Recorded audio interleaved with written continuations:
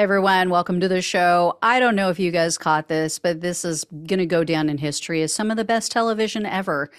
Tucker Carlson's replacement on Fox News is a man named Jesse Waters. He is cut from the same cloth. He is just like Tucker Carlson. He's tried to incite the audience, tried to bring up conspiracy theories and be as just hateful and, seemingly bigoted as Carlson ever was. I think it makes a difference when your mom tells you you're headed down the wrong road. No matter how old you are, you still don't want mom to be disappointed in you.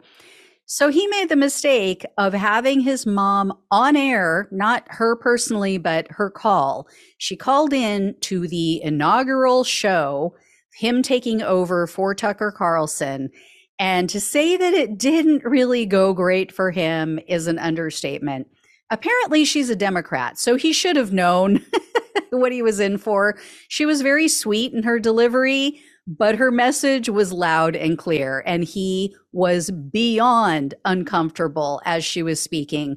You could tell he wanted to climb out of his skin. He wanted to unzip his skin suit and run. So here it is in all its glory. Enjoy. We have a very special guest on the line, a Democrat, my mom. Mom? Hello there, Jesse. Hello there, Mom.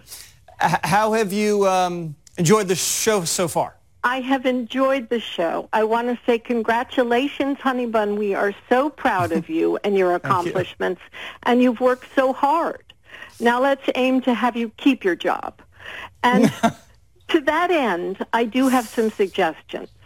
Okay. Do not tumble into any conspiracy rabbit holes. We do not want to lose you, and we want no lawsuits. Okay. In keeping, I have a list here. In keeping with the Hippocratic Oath, do no harm. We need you to be kind and respectful. You yourself mentioned that humble is a stretch, so I get that. Use your voice responsibly to promote conversation that maintains a narrative thread. There really has been enough Biden bashing, and the laptop is old. Perhaps you could suggest that your people take less interest, for example, in other people's bodies, and talk about that.